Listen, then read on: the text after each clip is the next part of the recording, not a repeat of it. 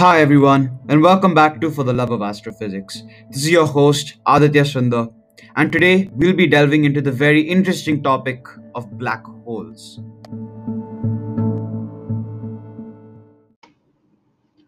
Now, we left off the last episode by talking about how a star could become a neutron star. Essentially, if the white dwarf, or the remnant of the star after the supernova, is greater than the Chandrasekhar limit, which happens to be 1.4 solar masses, it will collapse into either a neutron star or a black hole. As we discussed in the previous episode, neutron stars are formed when this happens, yet only when the leftover remnant is relatively small. If this core is massive enough, it could collapse in on itself to form a black hole. When talking about black holes, we could discuss the formation, general principles, but it is important to keep in mind that black holes bring in a lot of conjecture and theories due to how bizarre they are. So much of what I will be talking about in this episode will be pure theory. Anyways, getting back to topic, a black hole forms when the white dwarf or the core left behind after a supernova is both greater than the Chandrasekhar limit and greater than 3 solar masses as well. This is actually the exact opposite of what happens before the star. We discussed how in a red giant, the outer layers are slowly blown off as the outward pressure was greater than the inward pressure. In the case of a supernova, the supergiant's core becomes too heavy and results in a giant explosion outwards. In the case of a black hole, however, the inwards acting gravity is so high compared to the outwards pressure of electron degeneracy that it forces the core to collapse in on itself onto an infinitely small point until it becomes a literal black hole. In this episode, I will be referring a lot to a very important and famous theory, the theory of general relativity, proposed by none other than Albert Einstein. Now, you should know that general relativity explains a lot of things about the universe, which have actually been proven through experiments, and we do rely on these concepts for many other things in theoretical physics. However, this theory fails in a sense to explain the center of a black hole. General relativity predicts a singularity at the center of a black hole. A singularity in this context is essentially a point in space time which has a finite mass but with a virtually zero volume, giving it an infinite density. Because of this, it gives the singularity an infinite gravitational field strength. Now, we know that black holes do have a lot of gravitational field strength, as they are able to trap the fastest moving thing in a vacuum, light. So Einstein saw this and theorized that perhaps at the center of a black hole, the thing that's causing this gravity may not just have a very high gravity, but an infinite one. This is where relativity failed, as singularities and infinities do not and cannot exist in the real world. Why? Let me give you an example. A singularity is basically when one value is kept unchanged or zero, while another is a finite value. So imagine a car moving at a certain speed, let's say 5 meters per second. Then the car happens to accelerate to another speed, let's say 10 meters per second. But it accelerated in zero time on a graph where the speed is on the y axis and the time is on the x axis. It would look like a straight vertical line. A change in speed with no resultant change in time. This would not be possible at all, since the speed can't change without a consequential change in time. In fact, you can make this out when trying to calculate the acceleration for the car, which you would get by dividing the change in speed by the time. Since the time is zero, you would be dividing by zero, which we all know from maths is impossible. So, however, through many papers and theories, it is said that dividing by zero gives you infinity. And again, we know that in the real world, infinities do not and cannot exist. So, through this, we can say that a singularity is not possible, at least with our current understanding of physics. Albeit there is something there with an incredible gravitational field strength, but certainly not an infinite one. I will be talking about many concepts revolving around a singularity, But again, you've got to keep in mind that a singularity does not exist, as it is merely an extreme to what just seems like an incredibly high value. So much of what I will be talking about in this episode is pure theory, and we cannot say for sure if any of it is true.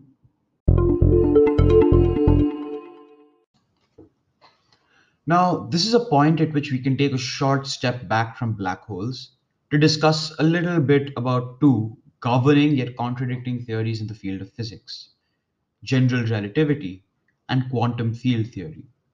General relativity is a theory proposed by Einstein, which encompasses a lot of concepts and theories which we shall not get into right now. But you do need to know that general relativity predicts a singularity at the center of a black hole, as I said before.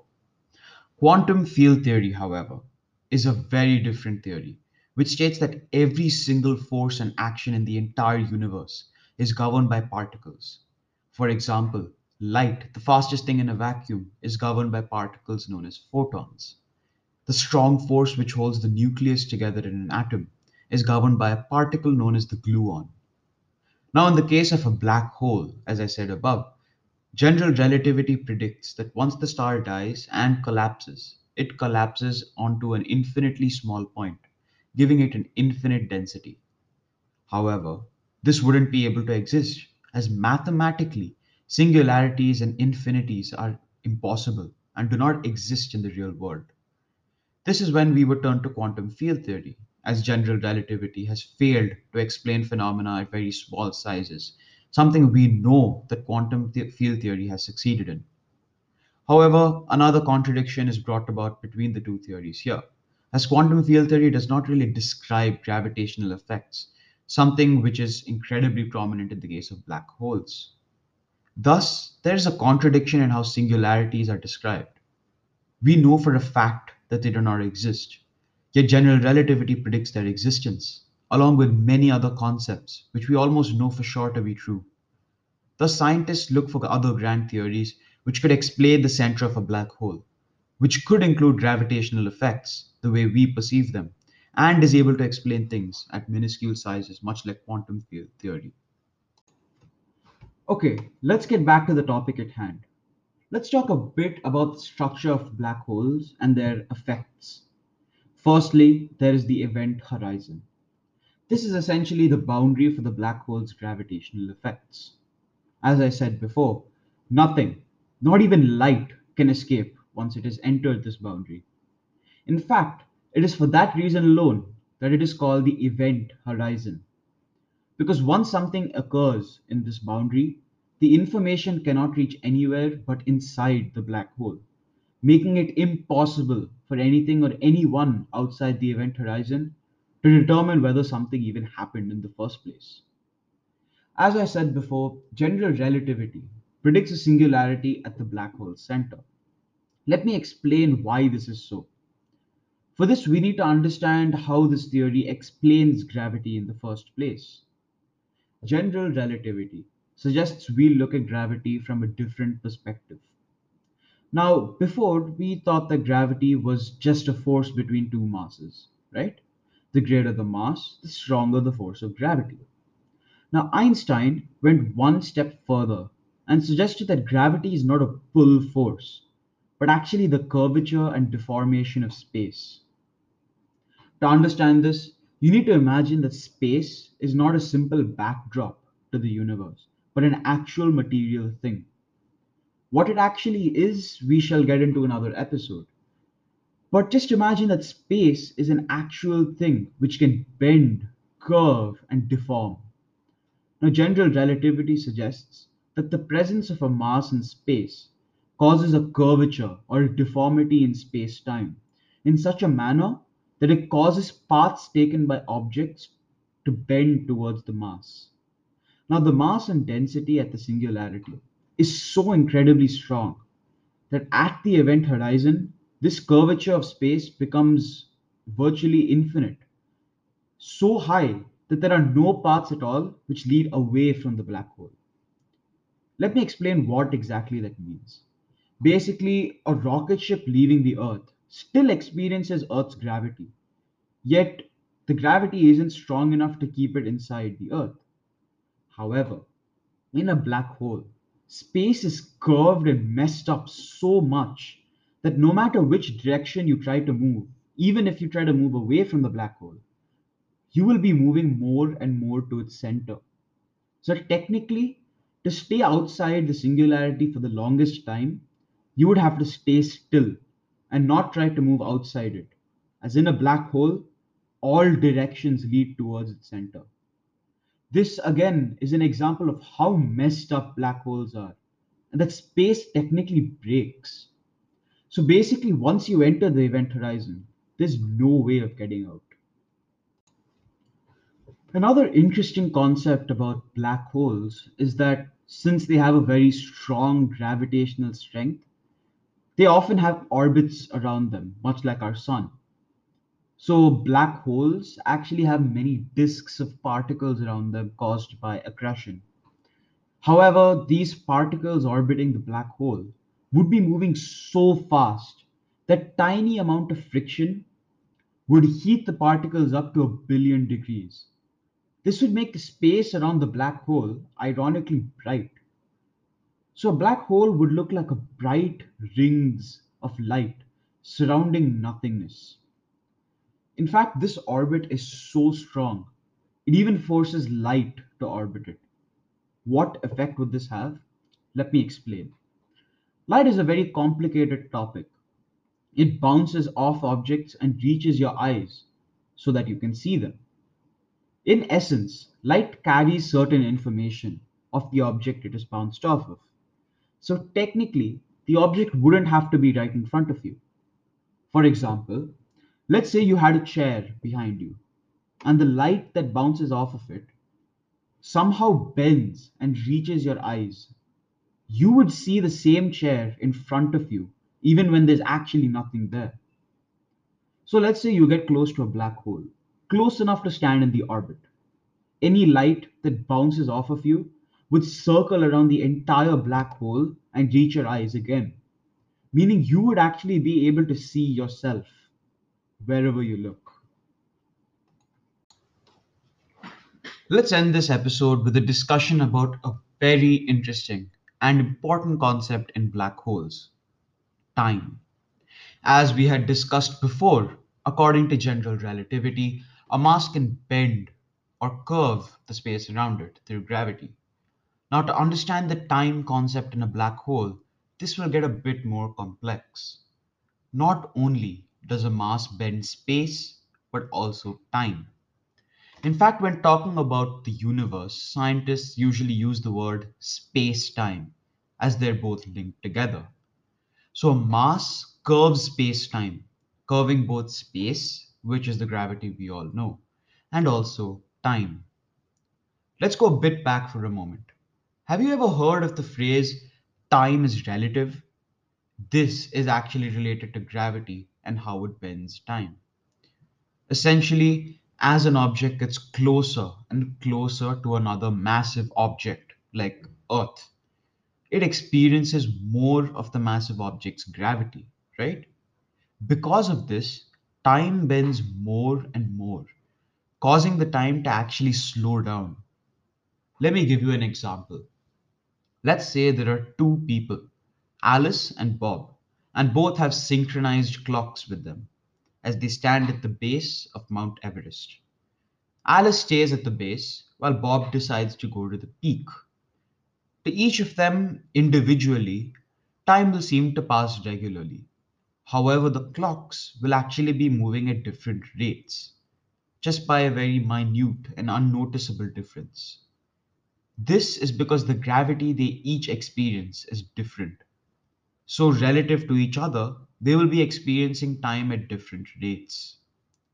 Let me put this into perspective for you. Let's take the example of how motion is considered relative, again using Alice and Bob.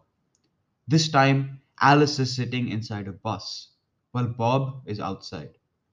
From Bob's point of view, Alice is moving, as the bus is moving and she's in the bus. But from Alice's point of view, she isn't moving at all. Now, a third person, Carl, enters the bus. From Carl's point of view, who's inside the bus at this stage, Alice isn't moving either. So is she moving or not? The answer is that it depends on which point of view you are considering. The exact same thing applies to time. If we go back to our mountain example and put Carl in the picture, we can see how this happens. Let's say Carl is standing along with Alice at the base. Since both of them experience almost an equal gravitational field strength from Earth, both will be at the same time. So, from Carl's point of view, Alice is at regular time. He's at the same time as her. But from Bob's point of view, both Alice and Carl would be seen to move a bit slower simply because his time is faster than them, because he is experiencing lesser gravity than them. So, again, time, much like speed and motion, is relative, as it depends on the perspective and points of view. When I say this, I mean that whether an object is moving faster or slower, or experiencing time faster or slower, depends on the observer's experience of gravity. If the observer is closer to the object, he or she would observe less of a time difference. But if the observer was further away from the object, he or she would observe much more of a difference in their times.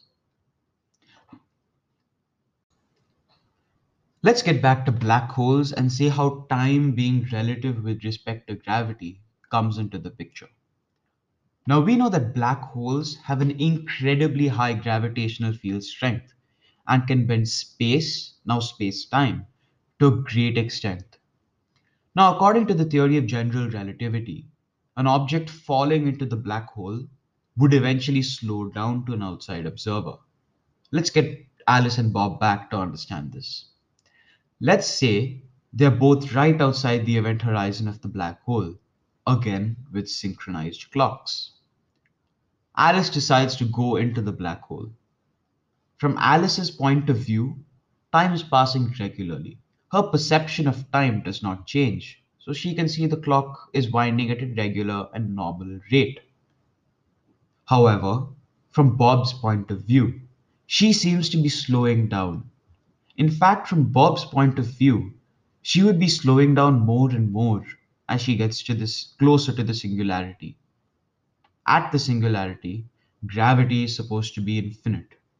And if gravity is infinite at the singularity, we know that it curves space infinitely in a sense. So it has to do the same for time. So from Bob's point of view, time not only slows down, but it slows down so much that to him, time stops. And Alice just seems frozen. Again, to Alice, her time would be passing normally, until she goes to the singularity and ceases to exist. But to Bob, again, she wouldn't even have entered the singularity, but staying frozen in time. Keep in mind that this example would be virtually impossible, considering the fact that light can't really escape the event horizon of a black hole, so Bob wouldn't actually be able to see Alice once she enters. It's also important to note that, as said before, a singularity shouldn't actually exist. So we don't actually know for sure what happens once someone enters the singularity. Does time actually just stop? Does time end? Is it a way into another universe? Or will any object entering just cease to exist? And if so, what happens to the particles of that object? This is where relativity and common understanding breaks down, as we can't really predict what exactly happens inside the singularity once an object enters, at least for now, for the simple reason that we know that singularities shouldn't and do not exist at all. So, what would seem like the infinite curvature of space time actually isn't.